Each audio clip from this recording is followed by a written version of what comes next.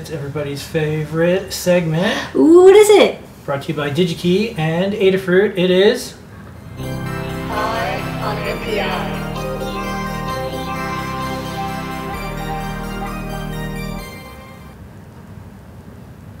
This week's Eye on NPI is from... Electronic Assembly Display Visions. So I'd like to mix it up. And this week we're going to look at a display, a series of displays from Display Visions. And it's this Dog 102 series. There's a couple of them. There's the Dog S102W, there's the N, and there's the B. There's a couple. But the one I'm looking at today is the W. And here's the three options available. The top left one, it has like a blue dye, so when you backlight it, you have this really cool white on blue look. The middle one is a reflective version, so it's a daylight visible, not meant to be backlit. And the bottom right one is a black LCD on clear, and you can backlight that, say, with an amber backlight, as you see here. And I saw these on DigiKey, and I just thought they were so cute. These are like, you know, they're not very big. As you see, they're only 102 by 64 pixels, but they're very small, and what I really like about them is they're easy to selective solder. So we've actually seen a similar display from the same company, the DOG series, used in the Pimoroni Displayotron. And you can kind of see how they've got that row of headers at the top and then the pins at the bottom, and it's easy to place it onto a PCB with the backlight behind it, and it's very slim and easy to solder. Compare that to an LCD module. Here's like a classic 16 by 2 LCD module. You see it's really chunky, and we get them with headers attached if you'd like, but it's like it just makes for a much bigger build. Like you have this extra module, it's a couple millimeters above before you even get to the LCD, and then it can be up to a centimeter in height. And maybe for your product or project you want something very slim and easy to assemble. Well, these will do the job. These don't come default with a backlight, but there are backlights available. Again, very slim backlights, only like a millimeter or two thick, and you can put them underneath and then solder them in place. So that makes for a very compact design.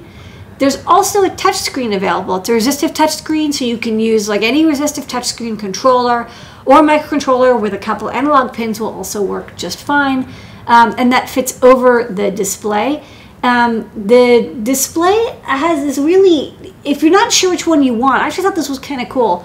The company that makes this, Electronic Assembly, they have this like simulator app where you can select what kind of display and what color backlight you want, and then they also have a bunch of like demo graphics.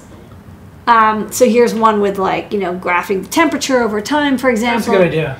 Yeah, so it's like it's not like a TFT or LCD maker, but it shows you all the different looks and feels. That's cool.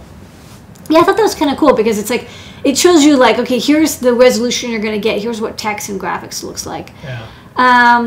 And so I picked up a couple from DigiKey, and I wired them up to an Itsy Bitsy, and I just searched for a driver for this chip. It's, I think, the UC1701, and I got it up and running in just like a few minutes, basically. That's nice. I just wired it up, and you can see this is the reflective version, so it's daylight visible. And then I also got the transflective version, so this version you would backlight. And you can tell because, see, it's in this foam.